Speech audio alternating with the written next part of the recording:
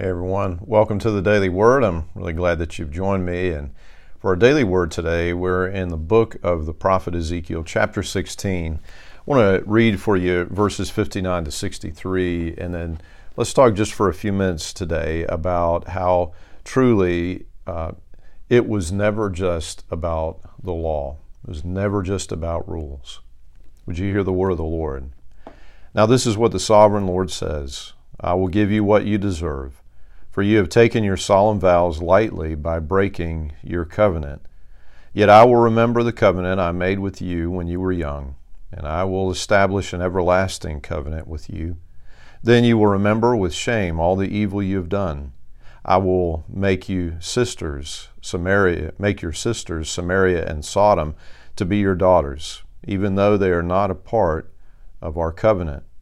And I will reaffirm my covenant with you, and you will know that I am the Lord. You will remember your sins and cover your mouth in silent shame when I forgive you all that you have done. I, the sovereign Lord, have spoken. So, friends, this is, I think we'd all agree, this is a difficult chapter to read. The judgment of God, it is absolutely just. And we trust that and we know that God is where the whole concept of justice comes from. But it is also terrible. Hebrews 10:31, just to move over into the New Testament, says it is a terrible thing to fall into the hands of the living God. But I want to point out that this is, in fact, all very personal. You recognize, of course, just deeply personal language. Israel, before God chose them, was not much of a people at all, and the reason that God gives for choosing them was not that they were great, not that they were really good people, not that they were large or powerful or any of that kind of stuff. But this is what we read in Deuteronomy chapter 7, beginning in verse 7. The Lord did not set his heart on you and choose you because you were more numerous than the other nations, for you were the smallest of all nations. Rather, it was simply that the Lord loves you, and he was keeping the oath he had sworn to your ancestors. That is why the Lord rescued you with such a strong hand from your slavery and from the oppressive hand of Pharaoh, king of Egypt.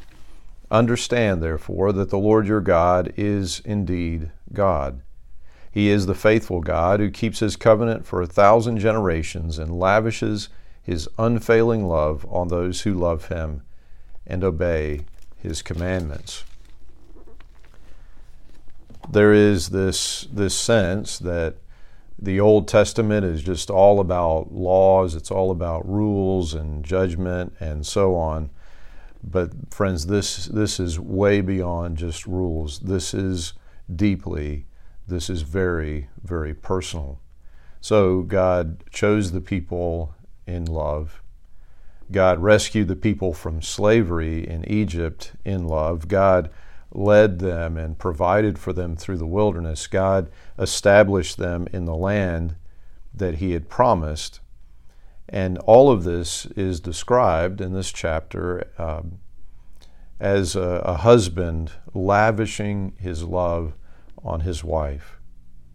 Being a loving wife, of course, would be to keep covenant. And that's what all of this is about.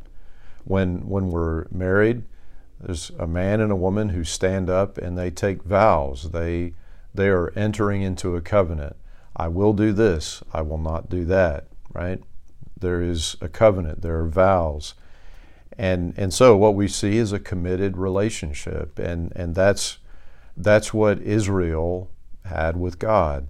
But you see, they broke that covenant, just as a wife breaks covenant if she commits adultery. And that in a spiritual sense is what they have done. They've looked to other gods to help them, to give their devotion to. They've looked to other nations to be their help and their trust. They've even sacrificed their children to these false gods.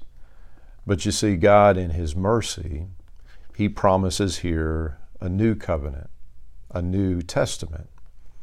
And this would be an everlasting covenant that we would have with God in Jesus Christ.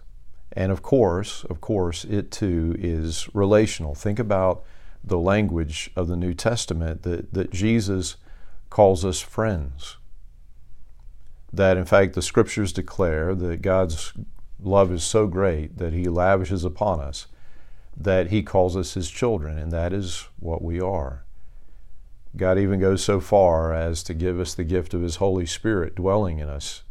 That's how intimate, how personal this relationship, and the Spirit dwelling in us would pour his love out in our hearts, confirming his love, confirming the truth of the gospel, confirming our identity as the children of God. That's how personal this is. And part of what we're seeing in the Old Testament here, the whole book of Hosea is about this. We see this certainly here in Ezekiel, is that we are meant to have the sort of intimate, committed relationship that that has as its sort of human metaphor as marriage, that we are meant for that kind of relationship with God. But that human marriage, it really can only point to the relationship that we have with God. No marriage is perfect, but it does point toward this relationship we're meant to have with God through Jesus Christ. And we see that it is not possible for us to have that relationship we see in the Old Testament apart from God's grace, apart from his forgiveness, apart from the gift of the Holy Spirit transforming us from the inside out.